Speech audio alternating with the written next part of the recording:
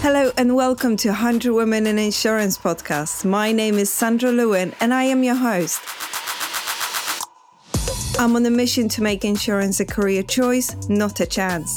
Together with my amazing guests, we are sharing our career stories, tips and insights into work life in insurance in hope to inspire diverse talent to join and remain within the industry. The insurance profession is changing, so it couldn't be a better time to showcase the fantastic women across the insurance market. Let's jump into today's episode. Sam, welcome to 100 Women in Insurance podcast. I can't stress enough how excited I am for this episode. Me too. And it's been in the comments, so thank you for being patient with me. I really appreciate it. For those who don't know you, though I honestly think there can't be many, please introduce yourself. So I'm Sam Ridgewell, Managing Director of Empower Development. We're a training organisation that helps people progress their careers within insurance. And also a TikToker on insurance TikTok. So kind of inside and outside work to kind of places that people might recognise me from. Can I just say, I love that you said you were a TikToker, because I'm kind of toying with this idea we should start this insurance influencer, you know, where you identify as insurance influencer. I feel like you're trailblazing that thing. So I love that you actually introduce yourself that way. Yeah, and actually one of the New Gem projects last year created that insurance influencer campaign. And actually, if you go and search insurance influencer, you will come across Yasmin's page on there as well. So there's definitely something starting. Yes. I've had two ladies from that program actually come in and talk about it. And I was joking to them that what we really should do, you know, on TikTok and Instagram, you get these like travel influencers in these gowns on beautiful location. Like, we should do that around the city. Yeah. Yeah. And I think if anyone would be up for that. Oh, I'm up for it. Yeah. There's so many ideas. My issue is trying to fit them in and not lose sight of the fact that it's meant to be something I do on the side of my job. Because it's endless, the opportunity with it. So the more people, the better. Yeah. So I start always this podcast with a question: career in insurance, choice or a chance? What was it for you? Definitely chance. I'd probably actually say accident. Take it a step further.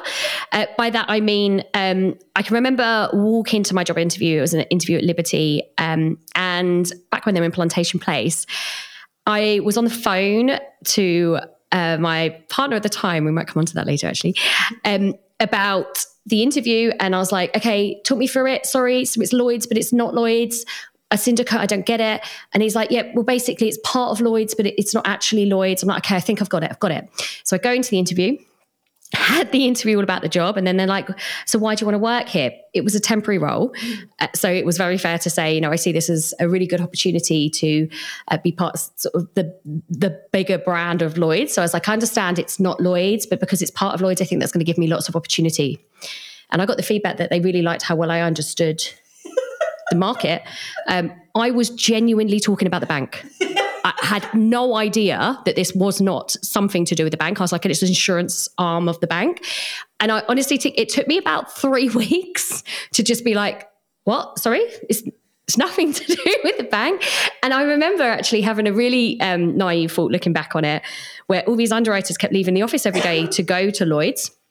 And I remember thinking, our taxi account must have an enormous bill every month. Like, why are we all going to a different office there and back every day with no understanding that everyone was like just walking around this little bubble?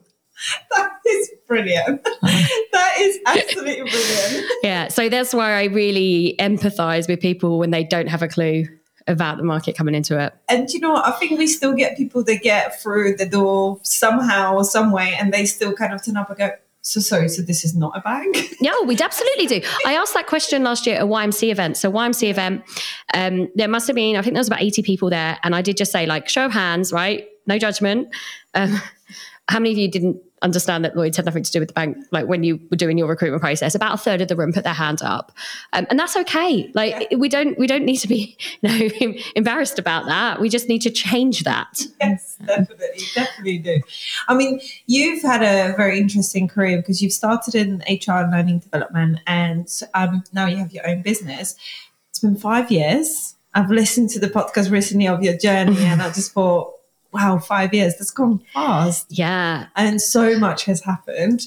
So talk to me about that, kind of starting HR and then having this idea of actually branching out into having your own business. How has that been? Yeah. So I was really lucky at A-levels to have a teacher who kind of really got to know me, and she really understood me. And I remember saying to her, like, I don't know what I'm meant to do, like, when I grow up. And she just said, you should look at HR. You'd be really good at that. So she showed me a page in a book, and I was like, doing business studies, law and psychology. So actually, it kind of is HR. And I remember looking at this page and being like, well, that sounds all right. And I remember looking and seeing the bit where it said like earning potential. And I think at the time it maybe said something like 120 grand or something. I thought, well, okay, this that'll do. And that's about as much research as I probably put into it. And then I started applying for HR degrees. Probably important to say, no one in my family had gone to university, worked in an office, any of that kind of background at all, not even A-levels. So if it wasn't for her, I probably wouldn't have even gone to university, let alone headed in that route. So I fell in love with HR because I've always been quite commercial. My parents did have their own business, they had a toy shop. So I liked the idea of running a business, but I also liked the people aspect of it. So I went into HR, really enjoyed it. Like I say, I started this job and I didn't have a clue what I was doing. And one of the things I didn't understand was all these people asking me to book them on LM1, Lloyd's tests, things at the time, continuous assessments, all these phrases that those with a bit more experience might remember more so. And in all honesty, I made a couple of mistakes when I was booking people on their exams because I didn't understand what they were asking me for. Yeah. So I thought, if I sit a couple of these, I will understand, I'll be able to come at it from their level. And when they ask me questions, I'll know the answer. And what harm can it do? You know, I had a 2-hour commute at that time. I might as well have studied. So I did my cert. And as I'm sat around the table, I'm sort of sat with underwriters, claims and so on. And I liked them, you know, they were becoming my friends. I'm like, this is cool. I like being part of this and I'm learning a lot and I'm understanding the business. And I found that if I went out for lunch with people in the business, they'd start talking about insurance and they'd look at me like, oh, I'm sorry, as in, oh, you're HR, sorry, yes. I'm talking shop. And I'd be like, no, I get it. I keep talking, I'm interested. And they were almost like excited at my interest. I was like, this is actually amazing. So I did my cert and thought, I'll go on, I'll carry on. And I carried on to get my ACII. And then started kind of helping people a little bit with their stuff. And that's where I sort of accidentally almost started training. And then there was this life-changing conversation that probably happened. Well, it definitely happened. I consider this the life-changing conversation. Yes. Where our CEO decided he wanted us to have a graduate scheme. Liberty was very small when I joined. It was 150 people. So we were going through a dramatic kind of period of growth. And I remember going into his office and he said to me, I want a grad scheme. I want it to be called the Liberty Academy. Everything else is up to you. I don't mind. Wow. And I'm really quite junior actually in my career at this point. There's no one else in the team that's ever done a grad scheme as well. So there's not kind of someone to lean on. And I remember thinking like, okay, this is a lot, but well up for it. Yeah. This was in July. Now I said to him, so are we talking about sort of next September? And he's like, no, in September. I was like, so like in 7 weeks. Love those kind of questions.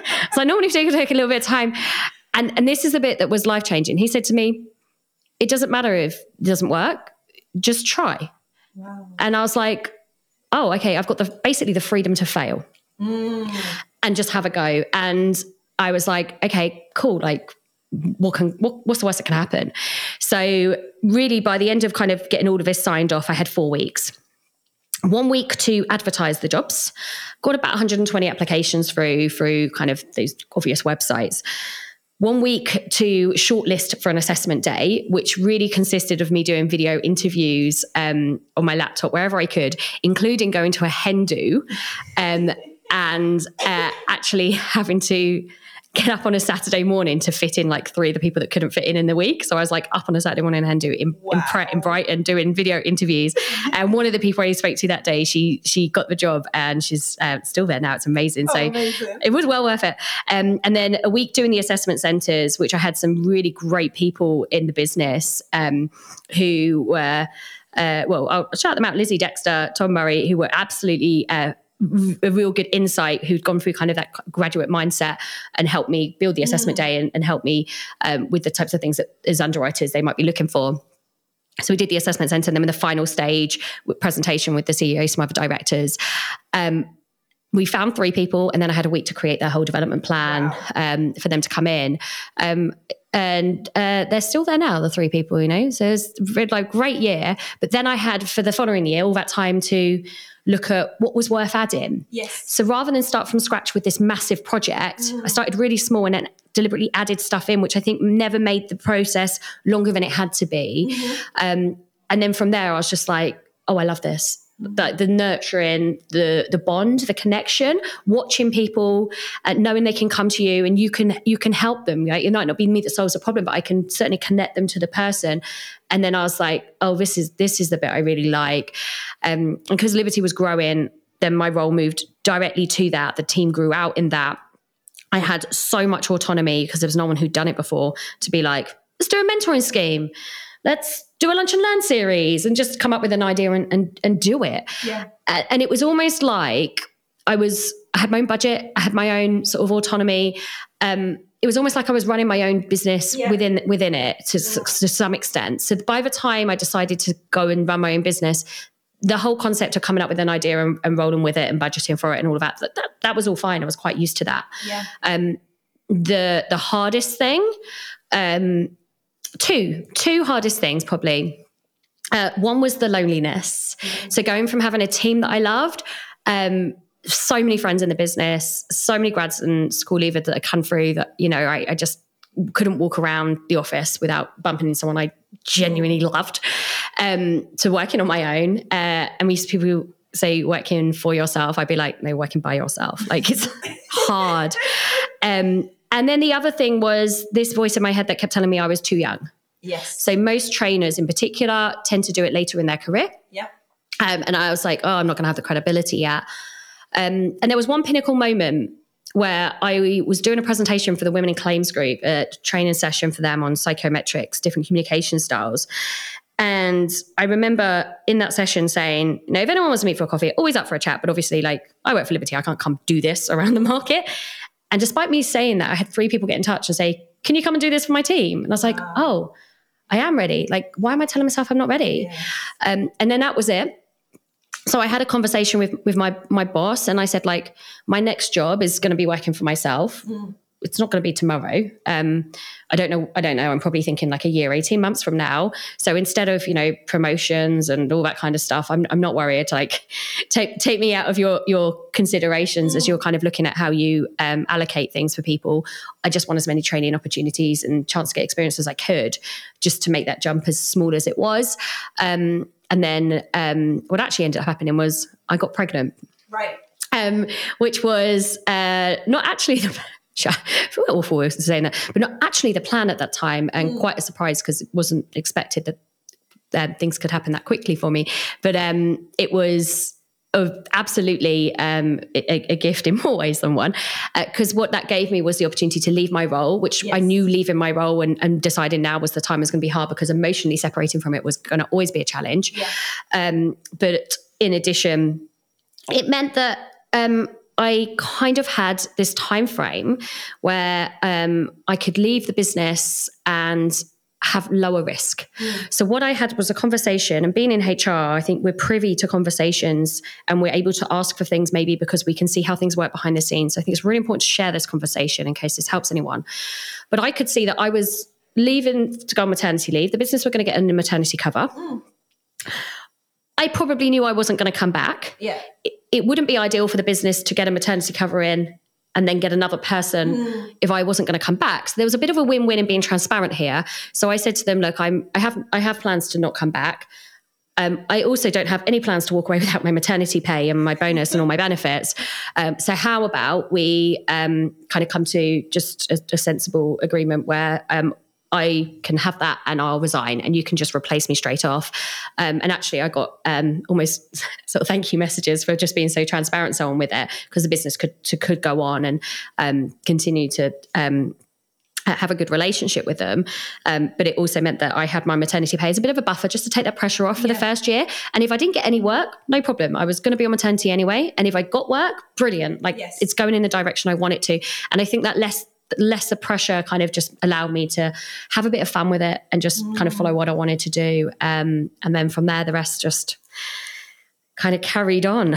That's, so many important points there, and what an incredible story, and how you've turned certain situations into positive that a lot of people wouldn't. And I think that's such an important takeaway. But that transparency piece, we are very afraid to be transparent with our managers, and it's changing. It's still not there. And I think I found that every time I've been transparent about what's going on in my life or what I want, 9 out of 10 people appreciated it. Mm-hmm. And I love the piece around, you said, well, listen, guys, this is the situation. This is not a win-win for you. This is not ideal for you. This is not ideal for me unless we're transparent.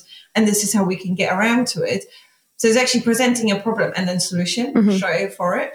So if someone is sitting here listening and they're going, I'm not really disclosing everything, but it feels heavy if you're not disclosing everything, right? How do you start that conversation? How do you approach that difficult conversation? Yeah. And be transparent. So I think something that's quite key is having lots of little conversations over time so things don't bubble up like a pressure cooker. Because if you wait to the time you have to have the conversation, quite often by that point, I say this with experience, I'm not saying this as someone that never does this, you're so emotional about the subject that it's very hard to go into that conversation looking collaborative, looking open. Your body language is even defensive. So it doesn't often go the way you want it to. So if you never have those conversations until you have to, quite often when you have to have them, they're going to be hard. Whereas if you have little ones, so because I'd lined it up with my manager and said, by the way, my next job is going to be this. And of course, like, with a time frame that's fair and reasonable and realistic, then that dialogue's there. You've already kind of laid the seeds. Yes. So that conversation at that point, there was no surprise. Like, oh, you're going to go and do that. That wasn't a surprise. It was more like, oh, well, okay, cool. Because we could obviously not ask you if you're not coming back. So brilliant, you've approached this conversation. So I think there's that. You've got to have the trust beforehand. If you haven't got the trust, those conversations are always going to be tricky. So there's just get your relationships wherever you can, build them as honestly and openly wherever you can. Because when you need them, they're there. You can't build them when you need them. No, I think it's really, really important. So you have that kind of foundation so you can have that conversation when that time comes, no matter how difficult it is. But I also think when it comes to your career, we seem to have this thing that when we're not aligned or when we're thinking something is not working or we want a big change, we just jump the ship. Whereas I think there's a missed opportunity, especially for organizations, to create that culture of transparent conversation. Because if I'm unhappy in my current role, or maybe my circumstances have changed and I want something else, if I openly say that to my manager, it might be that I just need to shift to another team. Yeah. And that, because I love the company, I love everything that is about it. I just want something different or whatever my situation changed. If we talk more this way, more transparency, I think the retention will be much higher. The satisfaction of job satisfaction will be much higher. So there's a lot there to take away. Yeah. And I'm a big fan, Stephen Covey, the book, 7 Habits of Highly Effective People. Habit number 1, being proactive. What can you control? And it's great to say companies can create a culture of this. At the end of the day, it's particularly in large companies, that kind of culture is dependent on the manager, dependent on the department. So it's probably going to be there in pockets and not in others. So what can you control? And that key phrase is, so what? So what can you do about it? The whole reason the business is called Empower Development is because I truly believe you have to empower people to run their own development. Yes. Companies can't just put it on for you. Yeah. You have to have the ownership to make the most out of it. And in those conversations, brilliant if the company has that culture.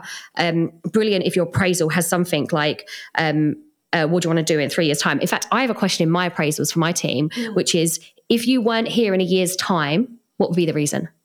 So I make people tell me, and of course they can say, oh, it's absolutely no reason, but most of them will say something, and then it gives me the autonomy to change it, or have a conversation about it, because it's just unrealistic to think every single employee has every plan of being with you forever.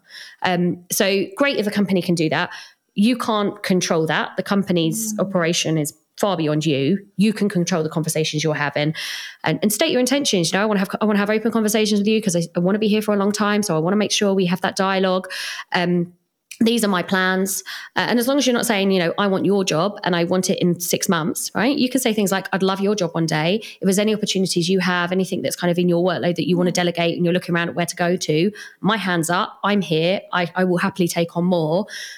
then you can actually tell your manager you want their job in a really like positive way. And you can help them. Someone gave me a long time advice that if you want a promotion, often people don't get promoted because they actually doing a great job in their position. Mm-hmm. So if you come in going, I have this person lined up for my job, I think this is why they're a great candidate, and now you can move me on to the next job.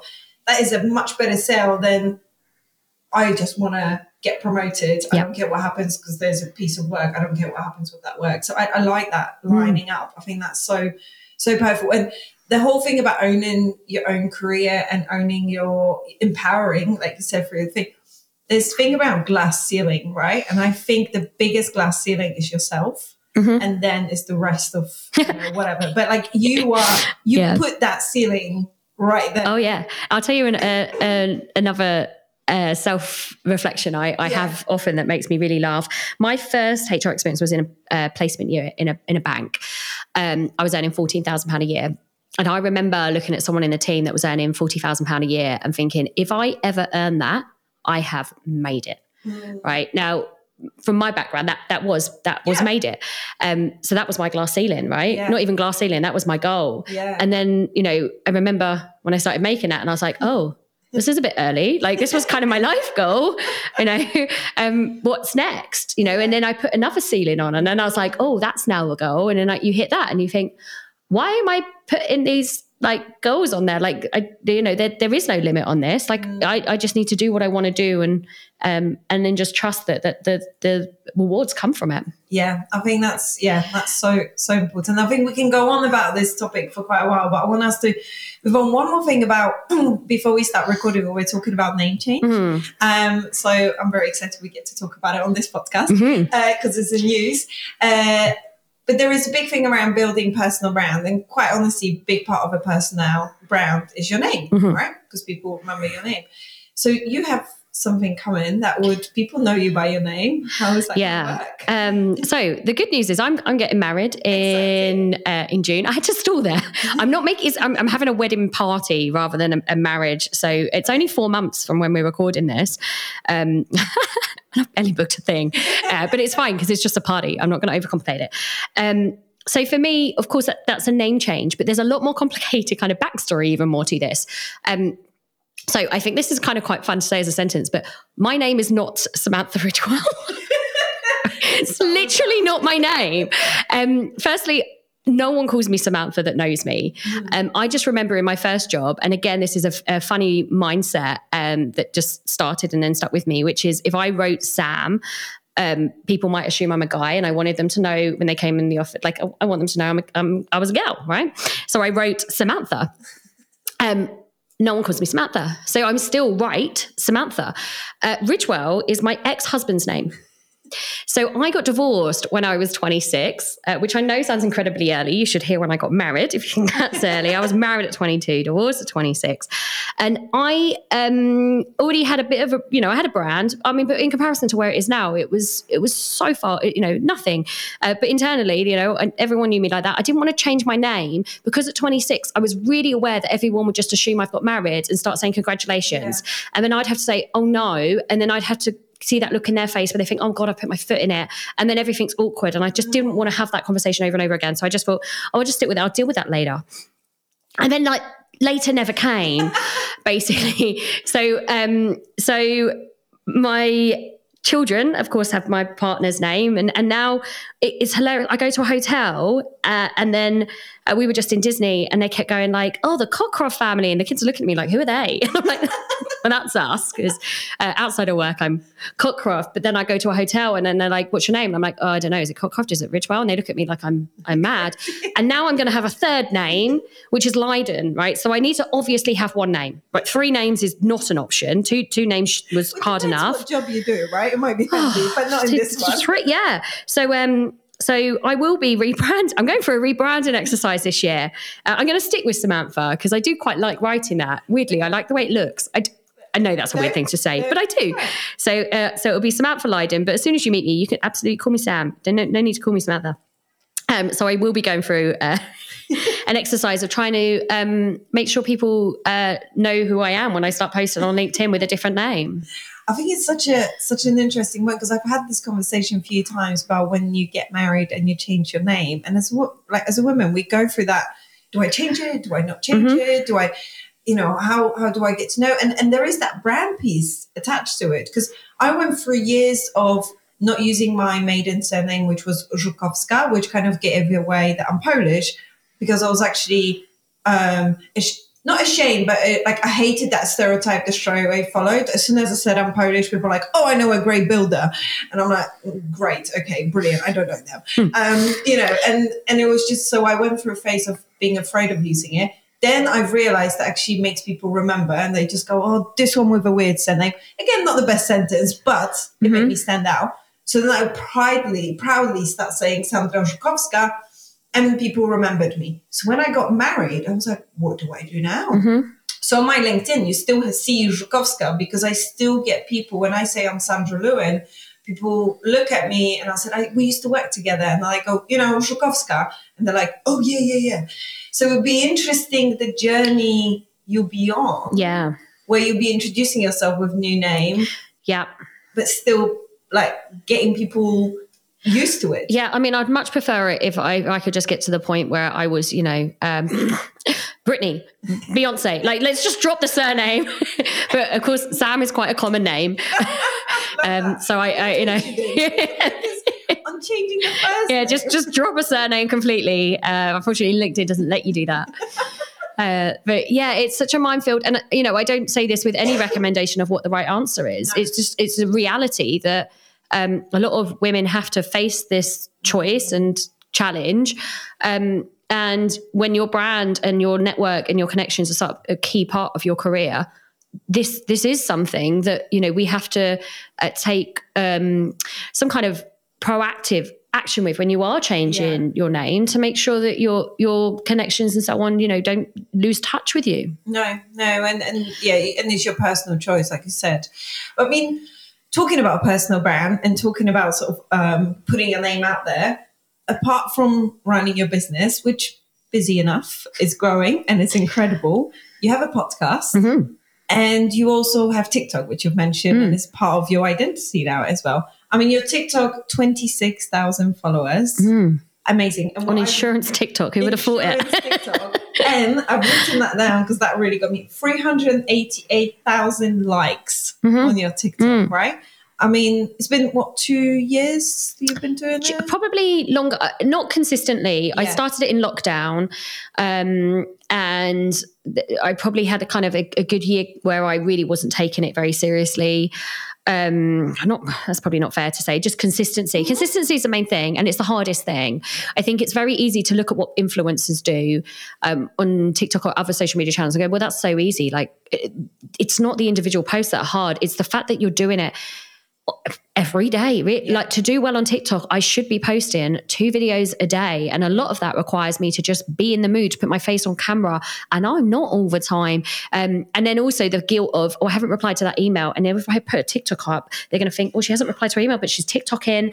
I'm so glad you said that. That's exactly what my head is like. Yeah. And I go, no, these are scheduled. I wasn't on my, I literally find myself sometimes explaining to people that these things were scheduled.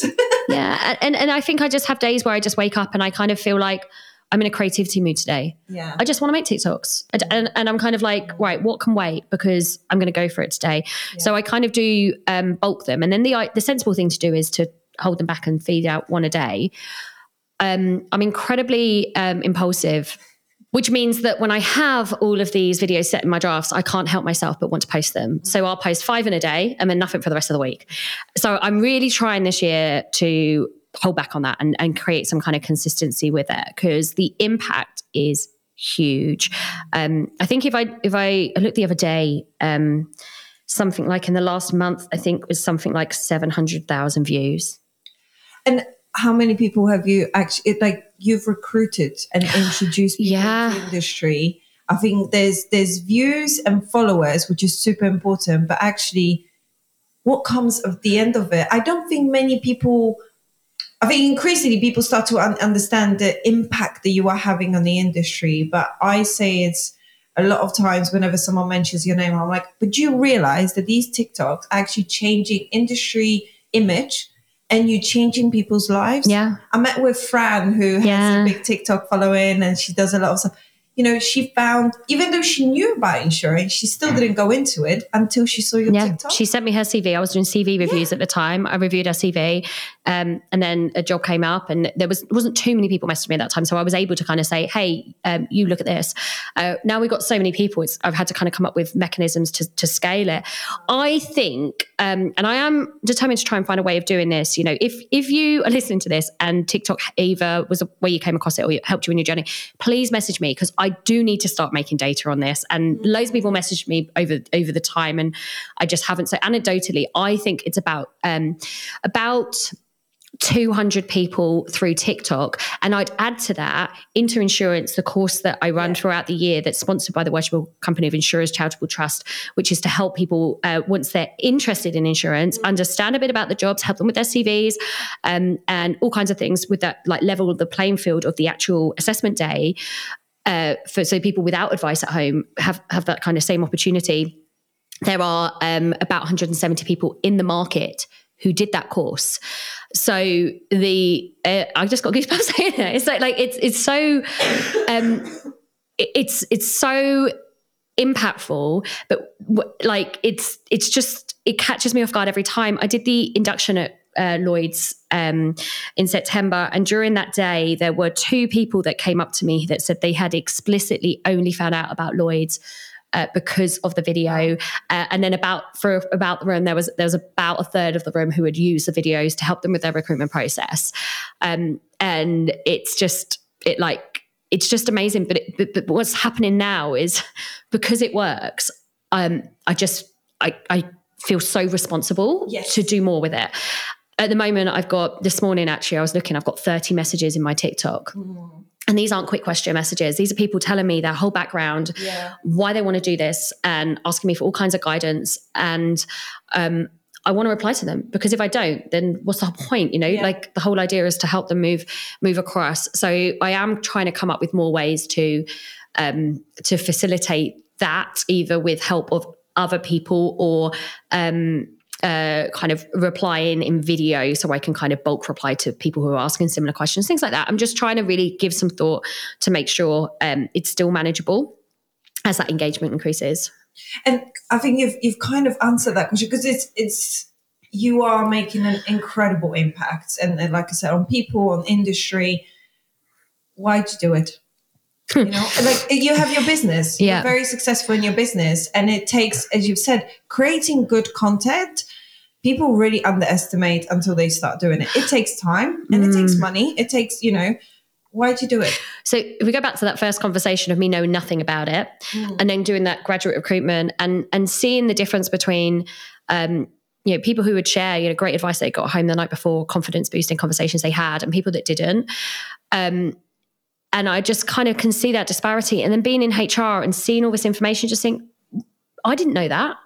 Or reading people's applications and thinking, I didn't know that would look good, but that looks great. And I just kind of had this real awareness of how little I knew that was actually quite clear and obvious if someone tells you. Yes. And for me, that transparency of knowledge, if we look at diversity and equal opportunities, then knowledge is the main exclusive item that I think that maybe we have around the industry, in terms of exclusive knowledge that it exists, where you find the jobs, how you find the jobs, and then when you turn up, like, being able to explain what those jobs are.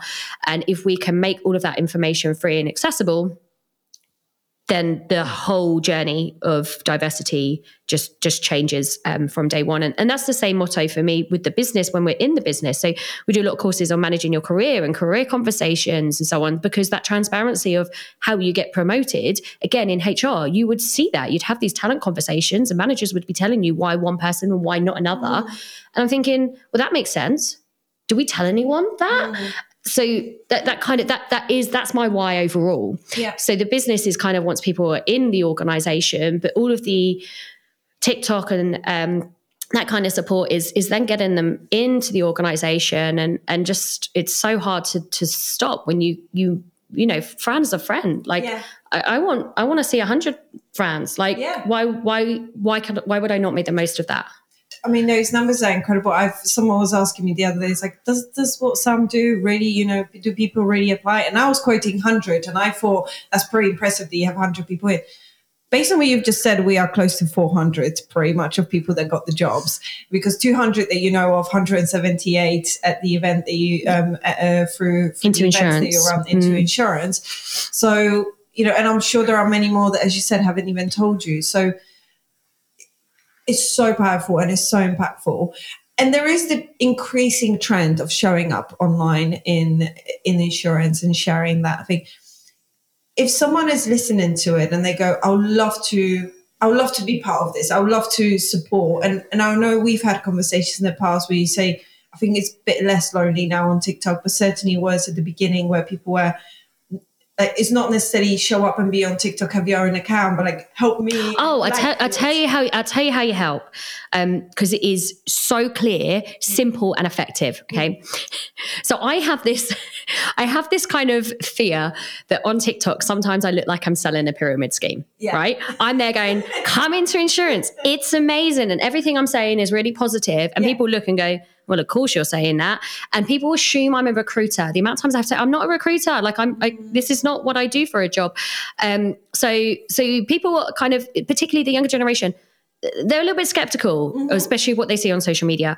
So the first thing that pretty much every user does on TikTok, I'm sure you do this too, is you validate the person that's talking to you by looking at the comments. Yeah. And if you go to the comments and there's nothing there, the person's a lone wolf. If you go to the comments and there are just comments that say, facts, 100%, she's so right, or like this page helped me, like all of that stuff, you don't have to even ever make a post, and you will be probably in some ways even more so because you're helping a community establish. You are impacting and making people who maybe have a little bit of doubt left to think, oh, okay, it's not just her that thinks this. Like, there's clearly more to this. And in the same way, if you see people asking questions in the comments, jump in there and answer them, because again, that's adding more merit, because it means that there's a consensus of us that work in insurance. And we all know this. I'm sure there's a few exceptions, but I haven't found them. We love this market. Yeah. That's why we're here. Yeah, that's why we're so proud to work in it. So like the more people can kind of find out about that, and the people who are feeling this, like it's really a safe place for you to make that contribution without, doing a day in the life or a get ready with me or whatever it is that you might dread doing. And if you want to do that, absolutely go for it. There's some brilliant pages. Ethan's recently started. He's doing incredibly well. And of course the Zurich grads and apprentices, and yourself, and you'll know this yourself. If anything that I see that I think will be engaging for the followers to do with insurance, I will repost it. I will comment on it, because I want the followers of my page to see this consensus of all the other pages. We're supporting each other. You won't create your page and be on your own. You'll create a page that's part of everything we're all doing, and we will all boost your pages. I agree. And so if I'm sitting here listening to this and I'm going, okay, I want to contribute, where do I get started? Do I go on TikTok straight away? Do I start on LinkedIn? What do I do? If you're looking to help people find jobs, find out about insurance, I would absolutely it's TikTok. LinkedIn, generally, they've already usually work that out, or they're in the market. Like, it's a different social media channels for different objectives. So if you want to help people find jobs, TikTok by far is where you're going to have that impact. So you can create your own content. If you've got really cool things that you're doing, or really great clients that you think they wouldn't mind some publicity, and you think Sam might be able to come along and do a TikTok on this, just get in touch. And we're looking always for fun things to do like that, particularly where we can work with Phil. Anyone who's seen Phil's TikToks will know the impact of those. So you can get in touch with that. If you see me walking around Lloyd's desperately trying to make eye contact with people, I'm there looking for people to smile at me so I can walk up to you with my mic and do an interview. There's a good few of those. When they're in Lloyd's, the views are always good, because the credibility and the kind of buzz that people can see in the background, as long as it's not on a Friday, really engages people. And all I'm going to ask you is things like, tell me about your job. What do you like about it? And I'm going to ask you really simple questions, and you have every right to tell me, I don't want that bit in there. So there's no risk on you. I will never post anything that makes anyone look bad. And equally, sometimes I've recorded things and people have sent me a message going, actually, I've slept on it. I'm really, really, please don't post that. And I won't. Like, I'm not, I'm not in this to it's not content over people, right? Like, if we're all doing this together. So please just wave at me in Lloyd's, or drop me a message, and we'll schedule a time I can come in and do some of these interviews. So it doesn't even have to be on your page. I like that. Okay, that's many ways to get involved. And I am not young. I'm a couple years into insurance. Do I even do I show up on TikTok? Well, yes, you're more relatable than me. Yeah. The reality is what I do, my day in their lives mine is incredibly unique. Nobody else has my job. There's no other managing director of Empower Development out there. Whereas if you're coming in as an underwriting assistant or a broking technician or a graduate, that is a relatable job for lots of other people. So your content in some ways actually has more value. It certainly complements what mine's doing. So I would really encourage people like that to get on the page and message me so I can share your content, because like we see with Meg and Felicity, that's really well received. Yeah.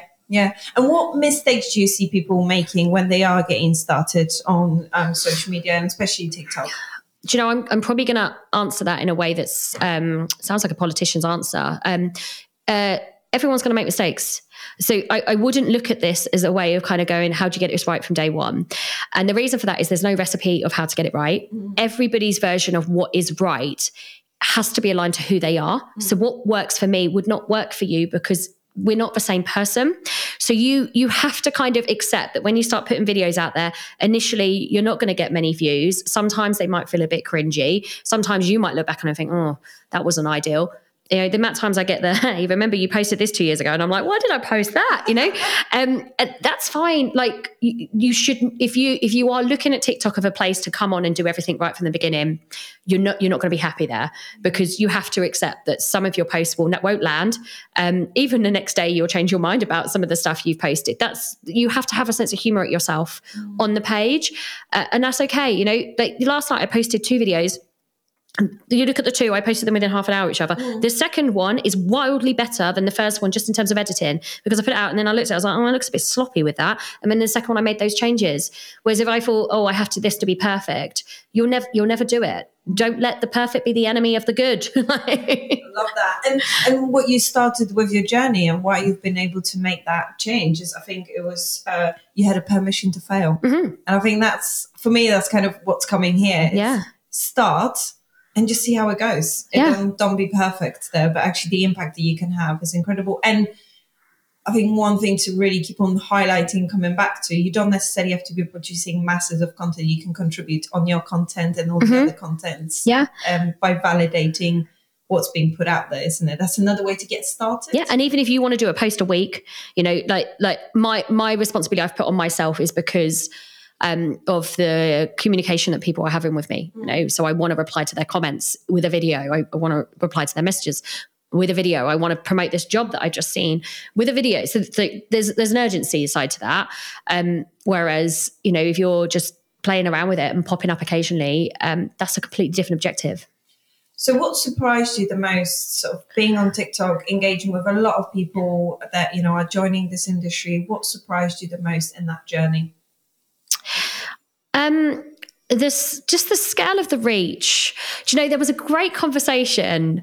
Someone that works at Empower, Hannah, she has a group of friends, about 16, like really solid friends. They've all been really good friends since school. So they all know each other really, really well.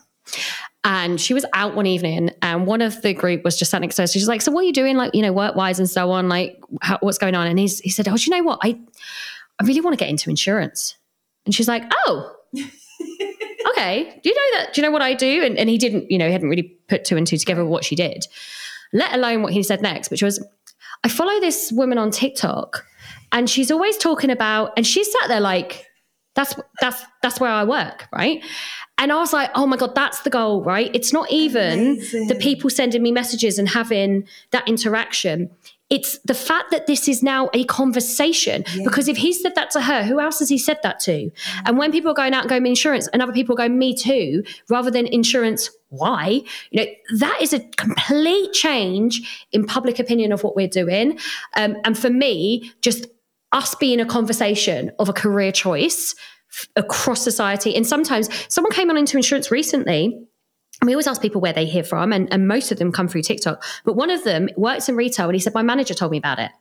So this manager follows the TikTok page, turns out, and they have then recommended it to other young people that they work with. So it's just the conversation rather than even the interactions. I mean, it goes back to that validation, a word of mouth.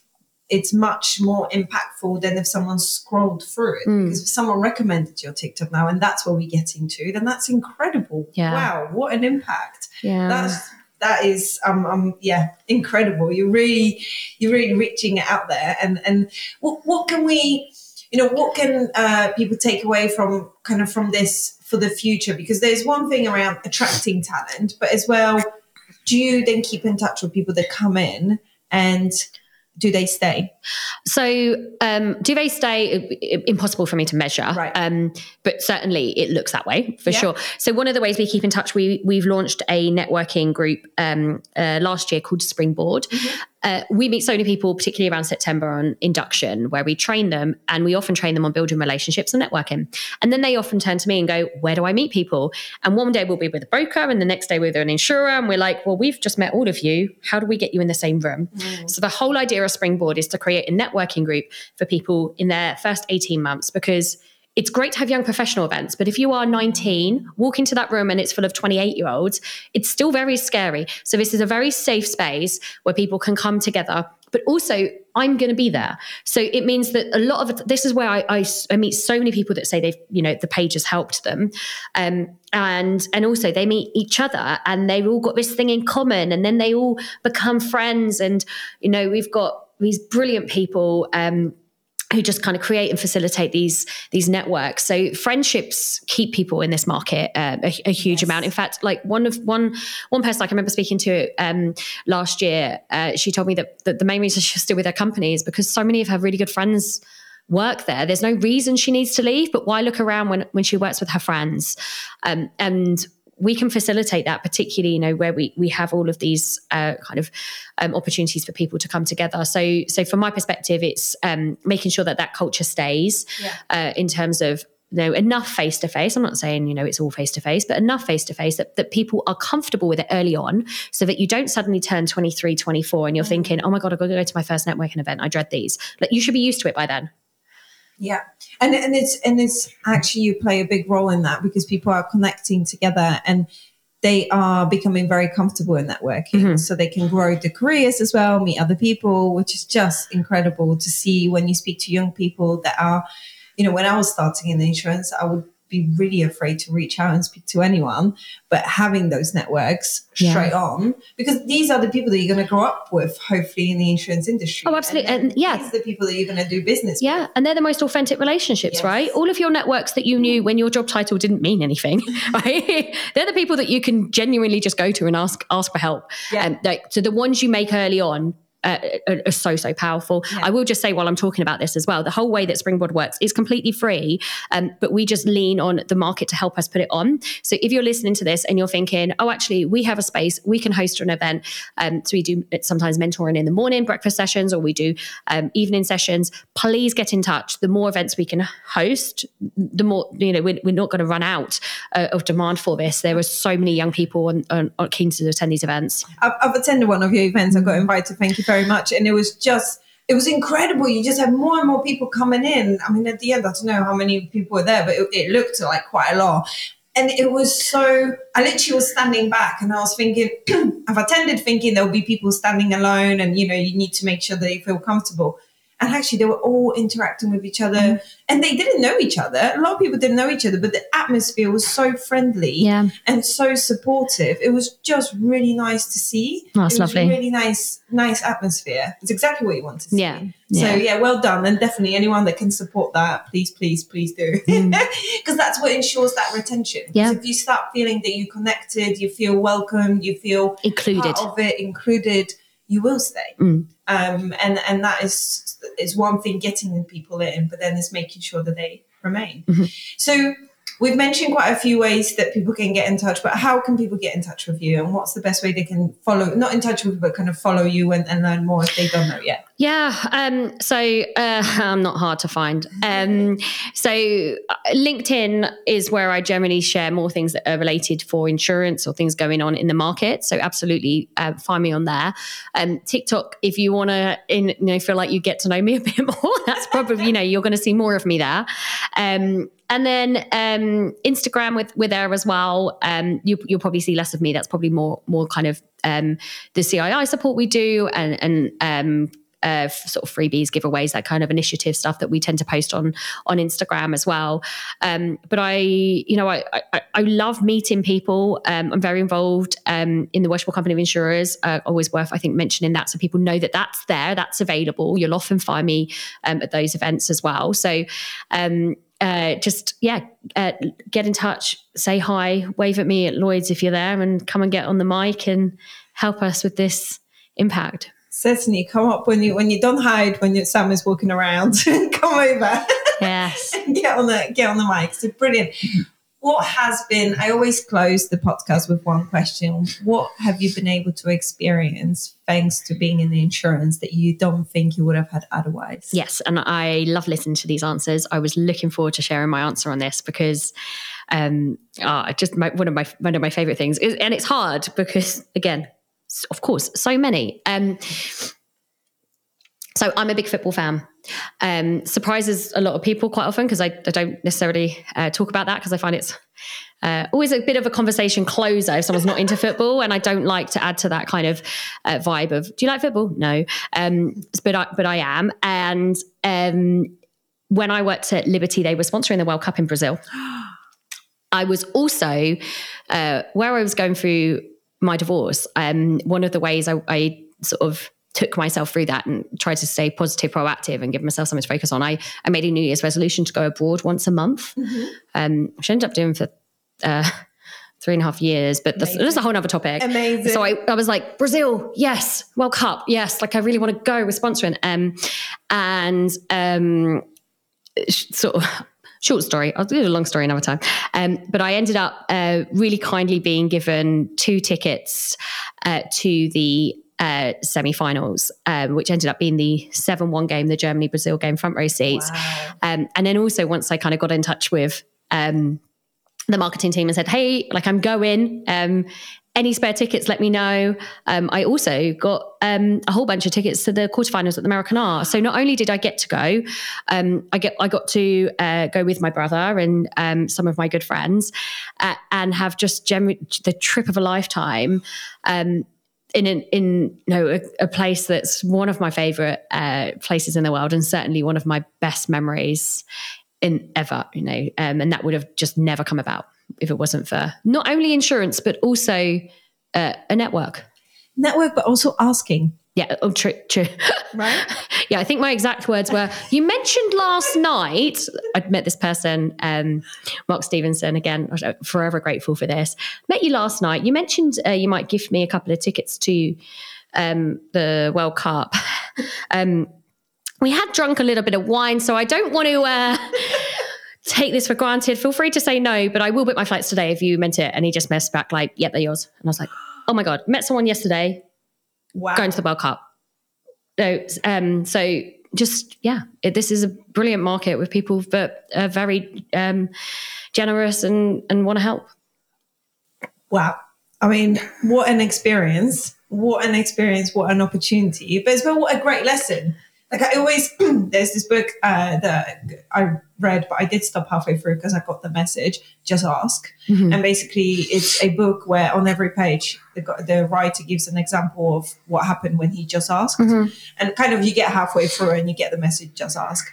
And I love it because one, insurance does give you this amazing opportunities, gives you amazing connections, but also you've asked and you got it. And what a trip. Yeah. What a trip. Yeah. I watched a TikTok. If you spend much time with me, you'll realize I start a lot of sentences like that. I watched TikTok the other day that said that somebody had made their New Year's resolution to get rejected a whole bunch of times with the mindset that if you just ask for lots of stuff, it'll be amazing what you get. And they found that they were asking questions expecting the answer to be no, like maybe for a pay rise or maybe for a trip or maybe outside of work and so on. And they found that they actually ended up, of course not with yeses to everything and lots of things, but a lot of stuff, the answers were yes for that they thought were outside of their reach. I feel like this is a beautiful way to close because we've done another loop into permission to fail, right? And see what happens. Just give yourself permission to fail so you start and see what happens from it. Before we close, I want to say something, if you don't mind. Please go ahead. I just want to say thank you for doing this podcast. I hope you hear it a lot, but you are having a huge impact. Even just the event, which I was so gutted I couldn't make because I was in a different part of the country at the time. But the buzz around it and the conversations people go to me, have you heard of this podcast? And the community that it's creating is really, really powerful. And I think it's also a lovely example of you don't need to ask permission to do stuff in this industry. If you see a gap and you think this would help, just do it and people will get on board. So thank you and well done. Thank you. I literally had tears come up to my eyes and I was like, hold it. It means so much. And it means so much coming from you as well. And when you kind of, you're right, just start something if you're a little passionate about it and see where it goes. And thank you. That's very kind. But it's been lovely to have you on this podcast. I'm sure, I kept on clicking of like mark, as in, there's so many takeaways from here. So thank you so much. Thank you for sharing as well openly. And I can't wait to continue seeing your TikTok and just growing your business and how you grow and develop and meeting all these incredible people that get into insurance thanks to you. Oh, thank you. Thank you for listening to today's episode. Help me to share these stories with as many people as possible by rating the podcast and sharing episodes on your social media platforms. Remember, this is a podcast for you, so your opinion matters to me. If you have any recommendations or comments, please get in touch. Don't forget to follow the podcast on social media at 100 Women in Insurance to find out about the upcoming releases, guest spotlights, and top career tips. See you in the next episode.